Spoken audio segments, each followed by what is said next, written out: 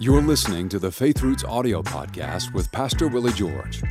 You can watch the full video version of this episode and join the conversation with your comments on the Faith Roots YouTube channel. Simply search Faith Roots on YouTube and be sure to subscribe so you don't miss an episode. Now, here's Pastor Willie George with today's message. Hello, I'm Willie George. I want to welcome you to the Faith Roots podcast today. And we're talking about the Psalms, and in particular, Psalm 103, Bless the Lord, O my soul, and all that is within me, bless His holy name. Bless the Lord, O my soul, and forget not all His benefits. And that's where we're beginning. We're not going to take the whole Psalm, but we are going to cover the first few verses because there's an amazing set of thoughts in those first few verses that can really help you. Now, what I want you to see is in the Old Testament, the highest thing that an observant Jew could do was to have a restored soul. There was nothing he could do to change his own spirit, and God was not in the business of changing spirits in those days. He was restoring people's souls. I want to read you Hebrews 10:1.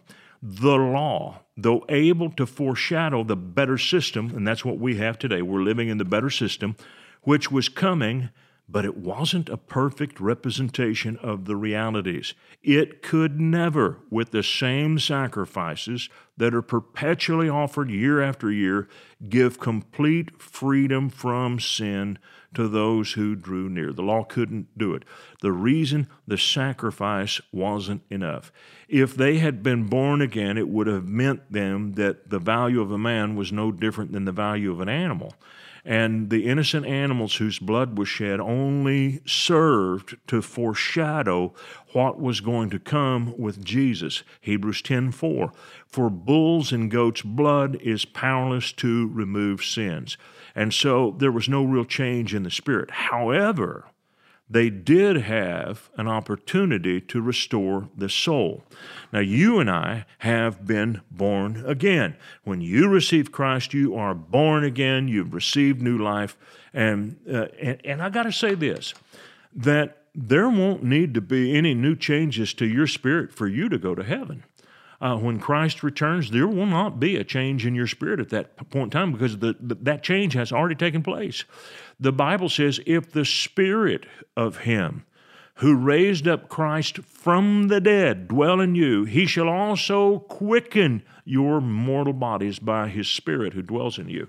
That means that the power to resurrect us, it's already inside. We have it inside because God put His Spirit in us when we were born again. Now, that power has not been signaled by the Lord. And it's like a device, a remote control device. When God is ready to raise us, the signal is sent to the power that's already in us, boom, and we are resurrected. We receive a new body. But that signal hadn't been sent yet. But the power's already there. God's already given us this by giving us His Holy Spirit. Now, the saving of the soul, then, is something they could do in the Old Testament, and it's something we still do here in the New Testament era. But it's an ongoing process. Your soul needs to be saved all the time.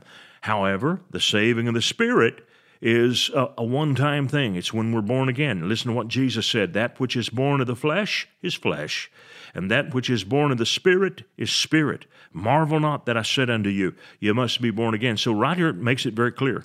When we're born again, it's the Spirit that's born again, not the soul. It is the Spirit. The soul is completely renewed and restored. Now, the restoring of the soul is done by remembering what is written in God's Word. Here we go, Psalm 103, verse 2. Bless the Lord, O my soul, and forget not all His benefits. It is remembering these benefits that our souls are affected. And before we get into this in any other depth, I just got to say this, and this is so important. Don't separate God's goodness from what He does. I know a lot of people serve God and their relationship is all about the stuff. All they think about is, what can God do for me today? And some people react against that, and it's like a tug of war. You pull so hard, you go too far the other direction.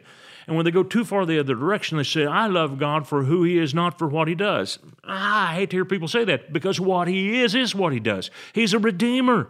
I mean, all through these praises that we read about in Scripture, when we see the character of God, it is what He does that reflects who He is.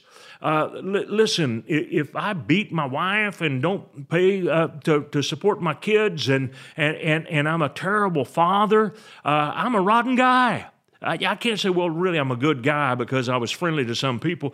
Listen, you are what you do. God is good because of the things that He does. Listen to how He introduces Himself to Moses. This is Exodus chapter 34, verses 6 and 7. And the Lord passed by before him and proclaimed, the Lord God, merciful and gracious. Those are descriptions of what someone does. Long-suffering and abundant in goodness and truth, keeping mercy for thousands, forgiving iniquity and transgression and sin. That's a generous God. So who God is revealed by the good things that He does. And I get it that some people focus more on the stuff. I get it. But you know what? That doesn't take away from the fact that God does good things because He is good. Now, Moses records this in Exodus 34. We run about 1,000 years later, and the Jewish people have been carried off into captivity. Now, Daniel, who is of the tribe of Judah, is carried into the land of Babylon. He and his generation experienced the judgment of God. But even in this judgment, those who were right, men like Daniel, his three friends, Shadrach, Meshach, and Abednego, God put His hand on them, and God blessed them in the midst of this. So Daniel has prayed now because he's been in this captivity for almost 70 years, and he knows that it's supposed to end. So he begins to pray, and listen to what he says, Daniel 9:4. And I prayed unto the Lord my God, and I made my confession and said, O Lord, the great and dreadful God. Now, why did he say that? Because God had shown His judgment to the disobedient people. But then listen to what he says. Keeping the covenant and mercy to them that love Him and to them that keep His commandments. And he is praying about God reversing the captivity and sending the Jewish people back to their country, which is exactly what God did. So even though Daniel had seen judgment come on wicked people, he still understood the essential nature of God, and that the essential nature of God is good, and God is good because He does good. And so don't get trapped in this religious idea that God is too big, too powerful, too busy to think about you. I'm not going to bug God with my little things that I need. I'm not going to talk. He's got a universe to run. I hate to hear people say that. You're denying the omniscience of God and the omnipotence of God.